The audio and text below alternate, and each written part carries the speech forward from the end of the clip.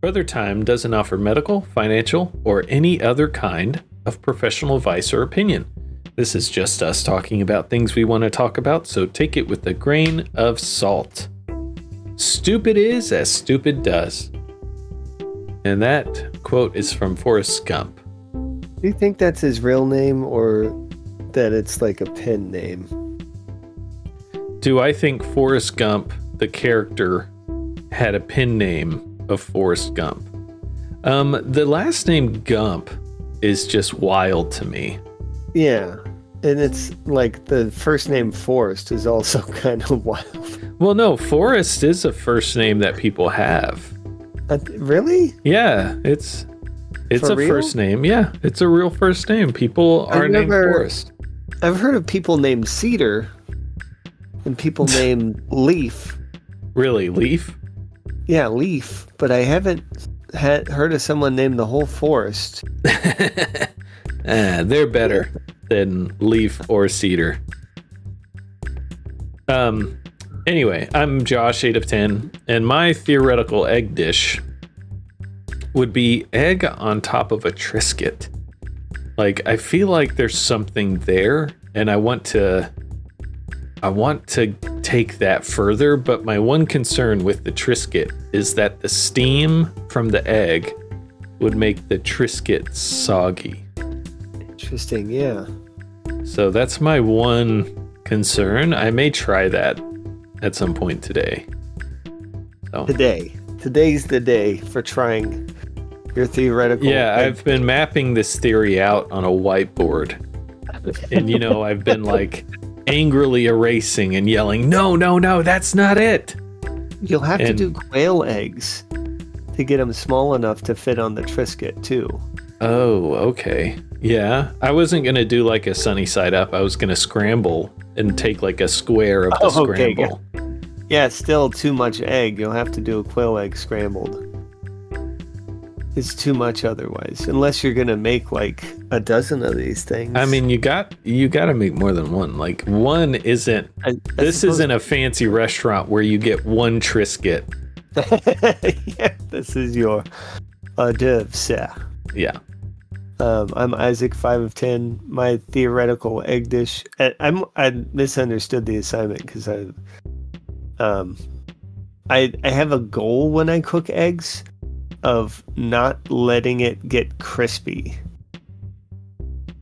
Interesting. That's an interesting goal when cooking eggs. I know. Where are you cooking eggs that is a concern? And I'm pan frying it too, and trying not to let it get crispy. Oh. But I try to make the most delicate eggs possible because I'm typically making them for kids, and they're really picky, like I was. And any sort of like crispy stuff on it, they're gonna be like, "Oh, that's burnt. I can't eat this." So I like. Okay. Like, as soon as the egg is solid enough to flip, that's when I flip it. And it is a really delicate balance. But I think there's gotta be a way. I'm still theory crafting a way to make, like, a really delicate egg that's also cooked all the way through. Yeah. I could tell you how I've done it. I've seen videos because there was a period where I was kind of into making eggs, like different ways to make them. Yeah. So have you ever had French scrambled eggs? Maybe. How does that work? So you get a spatula, one of those soft ones that you usually use for stirring and scraping out a bowl. One that's heat resistant, so it doesn't, get messed up on the pan. Because what you're going to do is you're going to scramble eggs very well in a bowl, pour that in the pan on relatively low heat, like not high heat. It's not going to cook very quickly. And you take that spatula and you do quick circles on the bottom of the pan throughout the pan for the whole cooking process. And what it does is it basically makes almost like a cream egg, where it's like a yellow egg yellow scrambled egg that's not solid at all. It's like, and it's really interesting. It's pretty good on toast. Yeah, that sounds like a fantastic topping. I am going to try that, but I've also, when I make the eggs, typically the yolk will break in the way that I was talking about, of trying to keep it. Obviously, if it's all fragile and tender, it's that the yolk is going to break. But I try to make it so the yolk coats the outside of everything. So that's what you're actually tasting, not really the white of the egg, if that makes sense. No, that makes sense. That sounds good. I mean, usually I break that old yolk and try to get it on everything, because that's like the rich part of the egg. Right. You know? I try to hold off on breaking the yolk as long as possible, so the whites are somewhat solidified, so they can be actually coated by it. But then also keeping that really delicate too, so it's not, the yolks don't get overcooked or even fully cooked, I would say, for most people. Yeah. Yeah. There's an interesting difference between how like professional chefs look at scrambled eggs and amateurs look at scrambled eggs, because I've seen, like, you know, those YouTube videos where it's like a chef making the X versus amateurs making X, like, and it shows what ingredients they choose and all of that. Well, it was like the chef, when they scrambled the eggs, they spent like a lot of focus on getting that initial like egg beat and completely scrambled in separately before they put it in the pan. Whereas the amateur was like, I don't want it to get too scrambled before it gets in the pan, because they liked the white versus yellow coloring. They wanted that to almost be separate. Yeah, exactly. And it's like an industrial versus homemade comparison there, where industrial eggs are one color through and through, because they've got this heavy machinery that beat it into just one homogenized. Is that the word? Yeah, I think so. Yeah, that sounds right. Anyways, well, let's think about how we like our scrambled eggs over this break.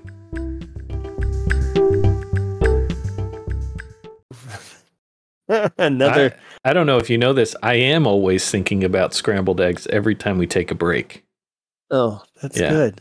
It's one of those things that I just, I ponder about for hours and hours every day. We've talked about breakfast a lot on this show. We do. Of course, we've started having the show pretty much in the morning exclusively. Yeah, and that's the problem. Yeah. Or the solution. But we are back now, and we have family news this week. Yeah. I got COVID this week, or when do you get it exactly? It like incubates for a while. Yeah. Anyways. It's hard to tell where you got it from. Yeah. And it was pretty bad the first day, but since then I got like 90% better, and I've stayed like 90% better. But I think I'm better now.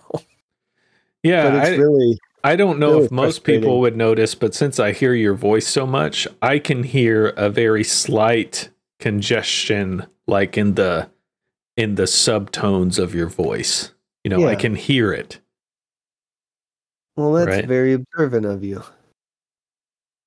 It's in there. Yeah, it's in there. Yeah, the 10%. I'm just saying I can hear that 10%. Oh, okay. Yeah. Yeah, I got to look at what the guidance is on what we're supposed to do as far as like returning to work, but I'm feeling better. Do you have a health and safety guy? At my work? Yeah. My current company is so small, but our brother company might have something like that, so I could check. Oh, okay. I just know when I got COVID a long time ago at this point, man.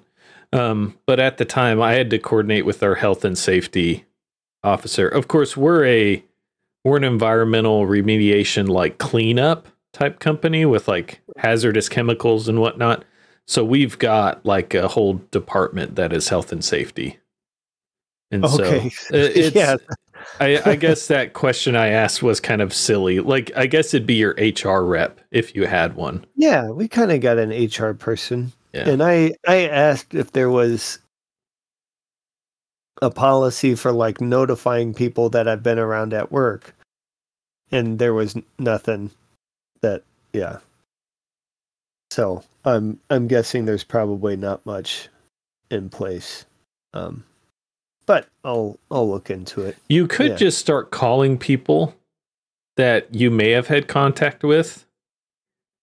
And just make it sound like, you know, that trope where like in a show someone finds out they have an STD or something and they have to like call people that you know they've been with.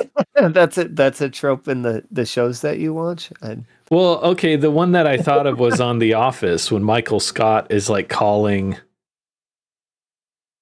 people, and I think he hadn't even like been with them in that way, and he was still calling them to tell them that he had, you know, some kind of disease or something. I don't remember exactly. Like maybe I shouldn't have brought it up because I can barely even remember. Yeah, I can barely remember that, but yeah, I only watched The Office once. Like one episode? Yeah, just one episode. But you basically understand the entire show from any singular episode. That's true, actually. Like show DNA. No, I saw the whole. You really only need to see Jim look at the camera once to understand the show. Then you've got it. I think there's a meme where it's him looking at the camera. But anyway, sorry to hear you and your whole family has it. No one's been able to avoid it. Yeah, we all got it. And I did make a connection though that both Susie and Joe, I mean everyone goes through it a little differently, right? But those two both got really giggly yesterday. I think from being so tired from it.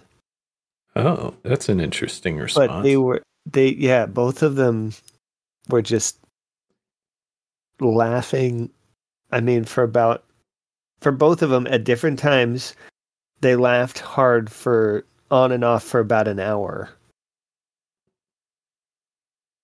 It just anything would make them laugh. It was nice. It was nice. Yeah, but like Joe, if you had any bad news to give to them, that would have been the time. Now you can sit them down and say, I wasn't going to tell you this today, but Joe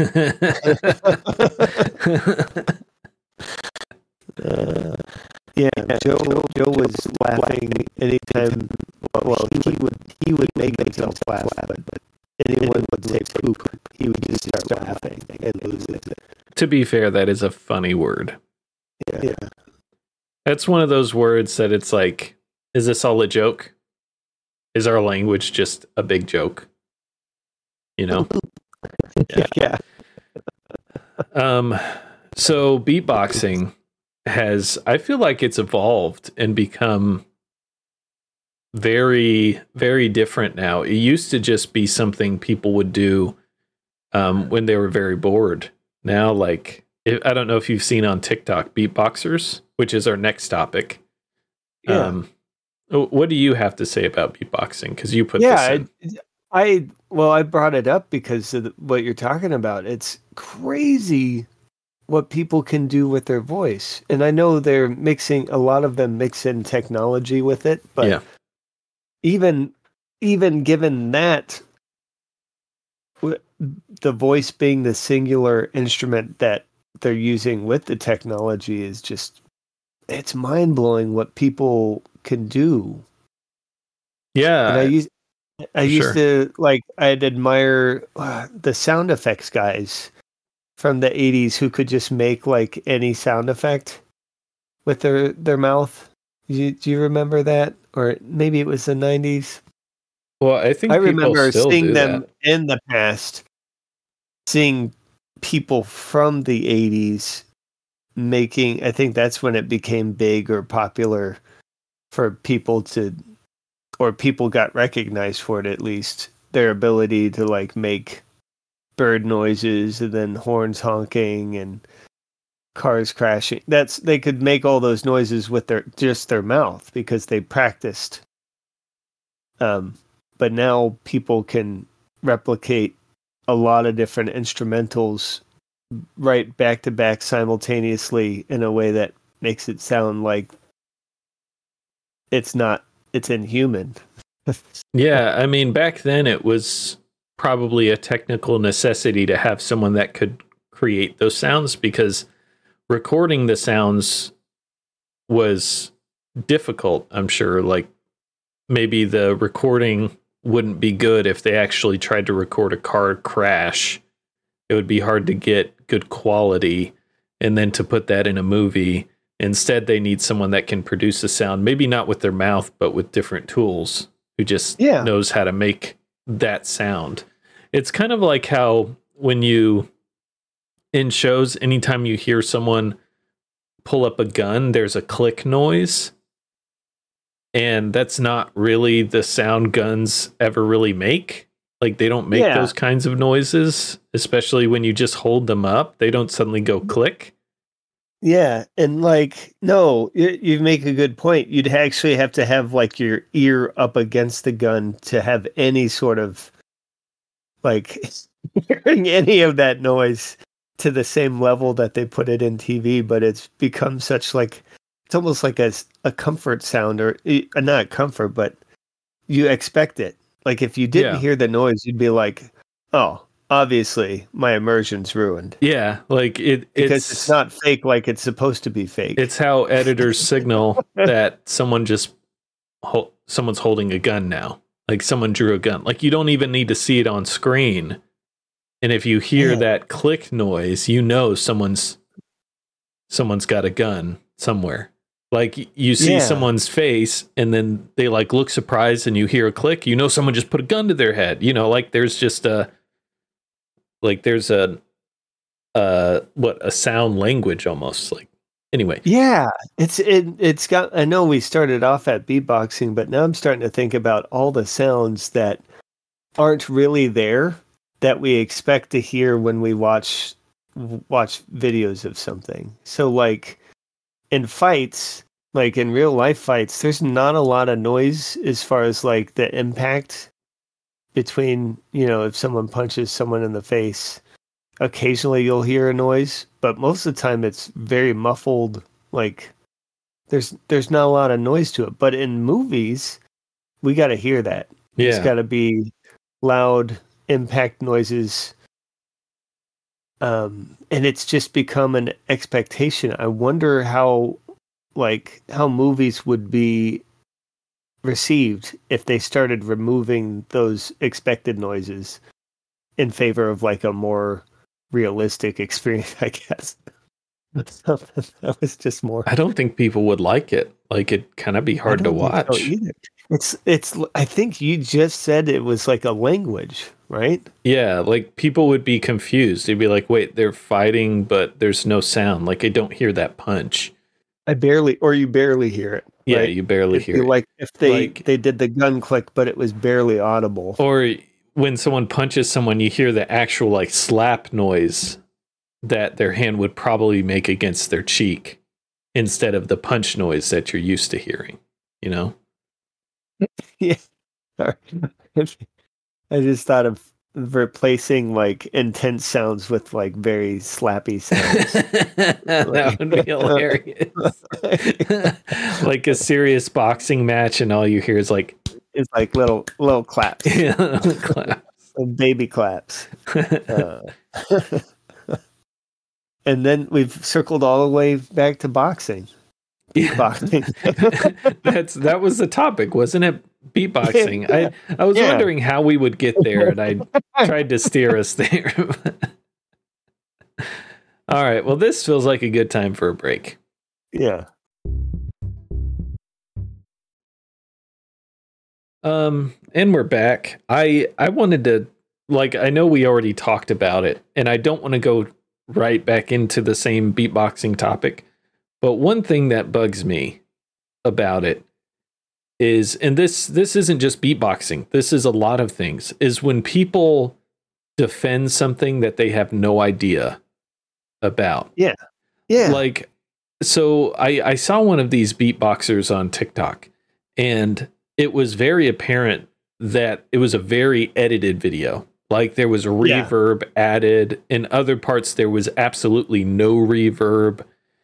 And you could kind of tell that if the sound they were making didn't have reverb, it wouldn't be nearly as impressive. Like, it's almost like the impressive part of it was how it sounded with reverb. And then the parts that wouldn't sound as good with reverb was suddenly just very, very just straight, no reverb. And then in the comments, people are saying, like, this sounds really edited. And other people are saying, but it's not. Or they're saying, but it's still good even without reverb. And it's just kind of a weird, like, people, they try to defend things that they like in ways that don't really make sense if you think about it. Yeah. But anyway, that's all I wanted to say about that. We were going to talk about AI next. Yeah. It's interesting that you talk about defending things, because I want to defend AI a little bit, because there's been basically a pre-smear campaign against future AI, where, and it's kind of interesting to watch people try to manipulate socially against AI, because AI is a tool. It's like any other software out there. Yes, there are downsides to it. There's tremendous upside to it. But what I see is the end result. Let's say we all decide we don't like AI. Let's say everyone decides. What I mean by that is, like, normal everyday people decide we don't like AI, we don't want AI. The only successful thing we can do, as far as AI is concerned, is take it out of our own hands. That's all we can do. We can take it out of our own hands. Elites are still going to use it. Big industry, big tech is going to use it. Yeah. All we can do is remove our own ability from using it. We cannot stop them from using it. That's just the reality of it.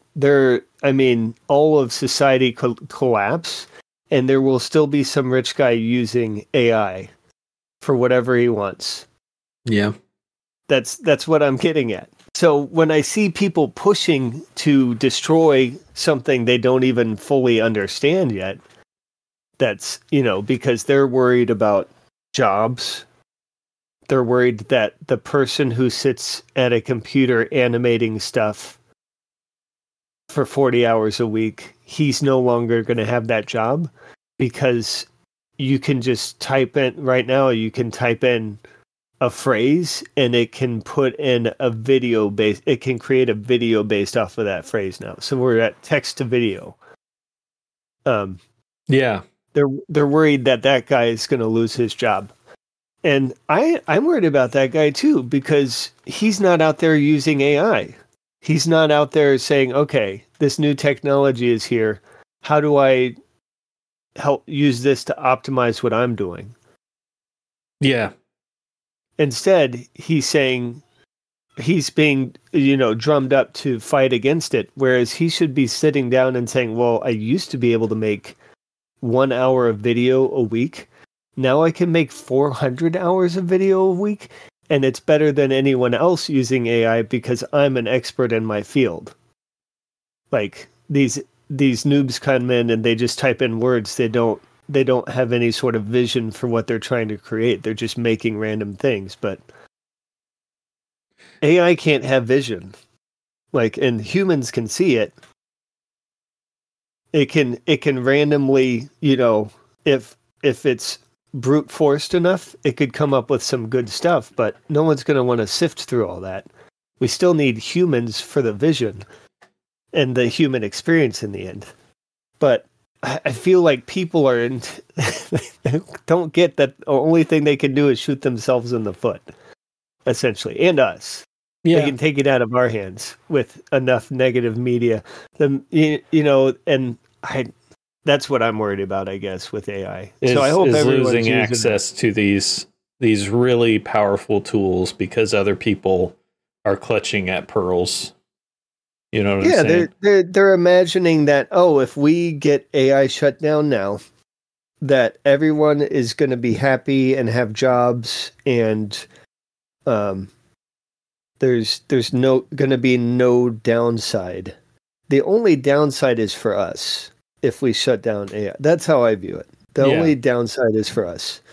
If big corporations are the only one using AI, every small guy is just going to get dwarfed, and there's no way they can compete then on any sort of scale. And that, I feel like that was the whole reason they did open source AI, is to make sure that people had access to it, to make sure that regular people could get in there, and it wasn't just for the people at the top, the Google executives.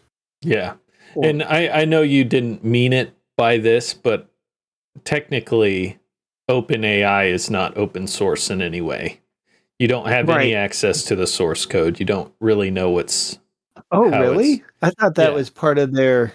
No. Is that they open... What's the open about it? There's nothing open about it. I think maybe when they started, they intended that when they named it that way, but you can't see how, it's a black box to anyone outside of the organization. So, well, yeah, I do know that, but I think they maybe it's part of the access that is still makes it open. That could be it. Usually but there's probably some good reason for not just making it. But are they? Anyways, no. You do make a good point. But I guess they could always just remove access too. I mean, they don't have to.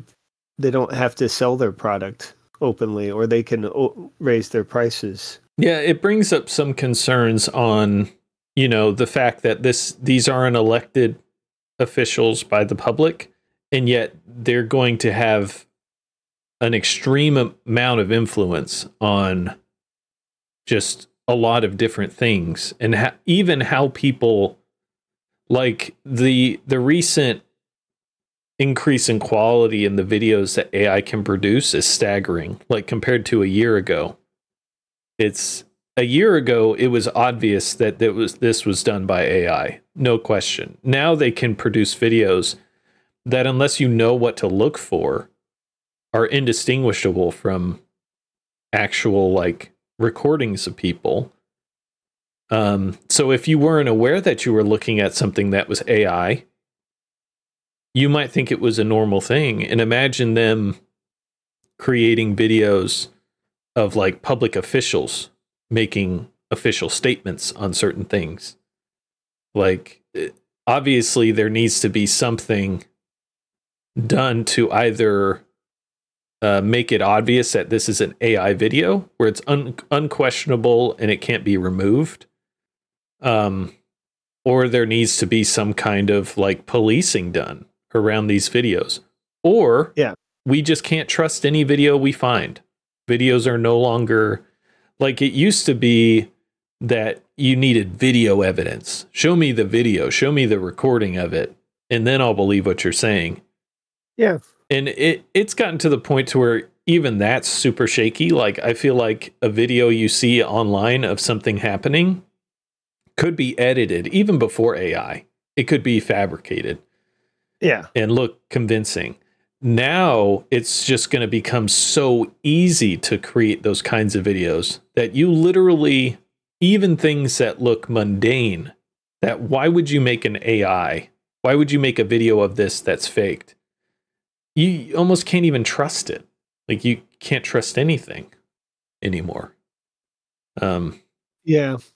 And I think there's a lot of fear around that, which is justified. But I also, I don't know, it's hard to say. It's almost like you need to go back to trusting specific sources of information and trusting that. I think that's become more like, I felt like that's where you were leading to. And that's so true right now anyways. I mean, there are national news outlets that will straight up lie to you.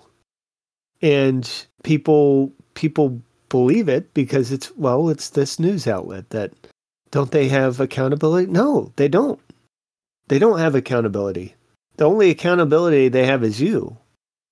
Whether you verify what they're saying is true or you believe it because you want to believe it, that's on you. And that have you seen the video where it's like there's a news outlet where it shows like a video of the different area versions of that news outlet? I'm trying to think of how to say this, like the local news version of that news, and it shows them saying verbatim exactly the same thing. Do you know what I'm talking about? Yeah, where it's like it's basically a bunch of different people reading the same script, but they're trying to do it in a way that makes it seem like conversational, like they're saying it and it's not a script.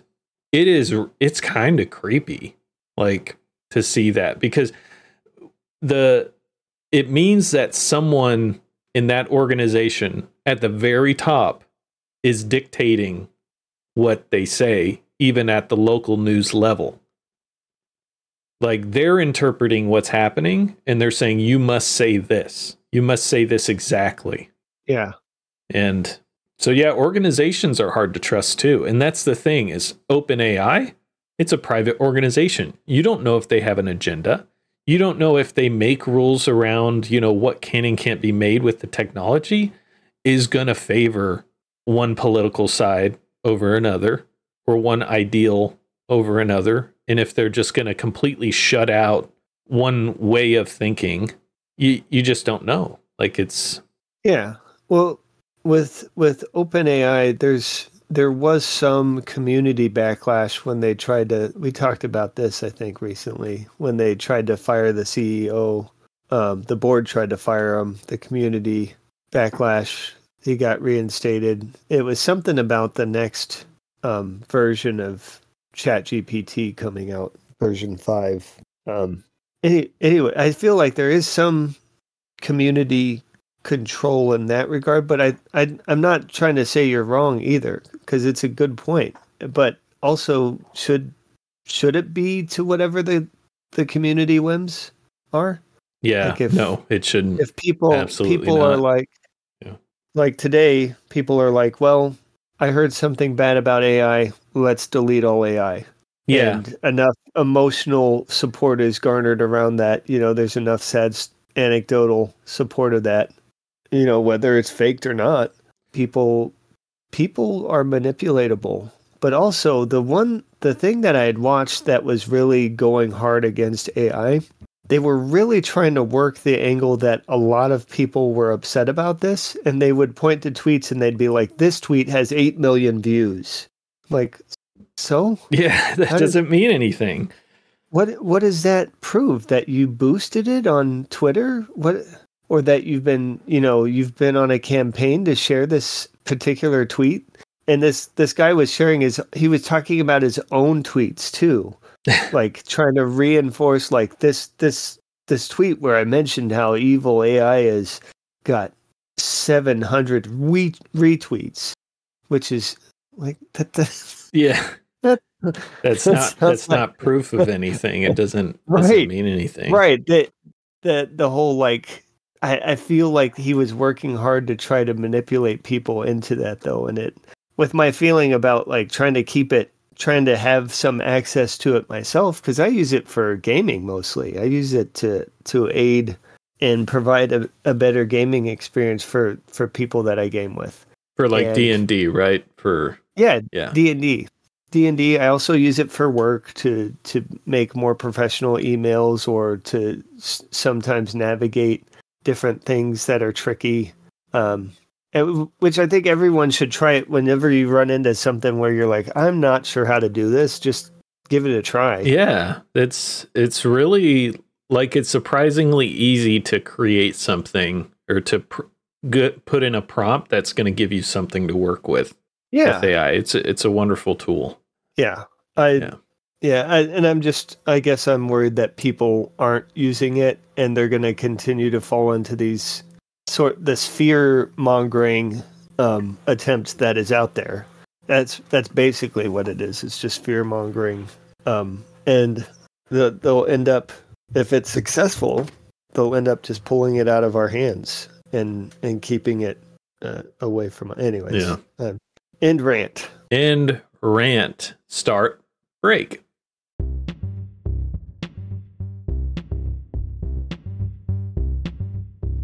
I mean, are you afraid of anything? Am I afraid of anything? Yeah. I mean, I'm afraid all the time. People are just afraid, you know? You can't blame them for being afraid. I got this guy at work that said he said recently that we operating from fear is just not a good place to operate from. And I'm like, yeah, that's a good point. Yeah, that's true. Yeah. People are afraid of what they don't understand a lot of the time. I've made my worst mistakes out of fear.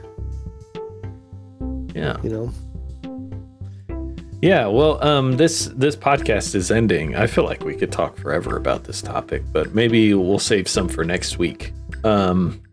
So, you know, listener, you are one listener. Thank you for listening. Thanks, Mom. We don't really have a winner this week because we didn't play a game. So I think I'm going to declare the winner to be... I'm definitely not making this up as I go and stalling for time to think of a reason. You're stalling for 100% stalling. I think Adam is the winner this week. What? I'm not sure why. It's just kind of a feeling, you know, that he's a winner this week. Well, you know what? Usually I'd say trust your feelings. Yeah, you'd usually say that, but in this case, I was just going to leave that there. Usually I'd say that. Well, congrats, Adam, on your win. Well fought, well won. You did a good job. If you enjoyed the podcast, turning back over to our listener, if you enjoyed the podcast, please rate and review. Or you can rate or review or find us online. You can do one of those three things, but you can't do all three. Unless you subscribe, then you can do all three all you want. Is there a subscribe thing? Well, I mean, usually on the podcast player, you would say like follow or subscribe to the feed, or it depends on the podcast player. But anyway, in any case, you can find us online at brothertimepod.com. brothertimepod.com.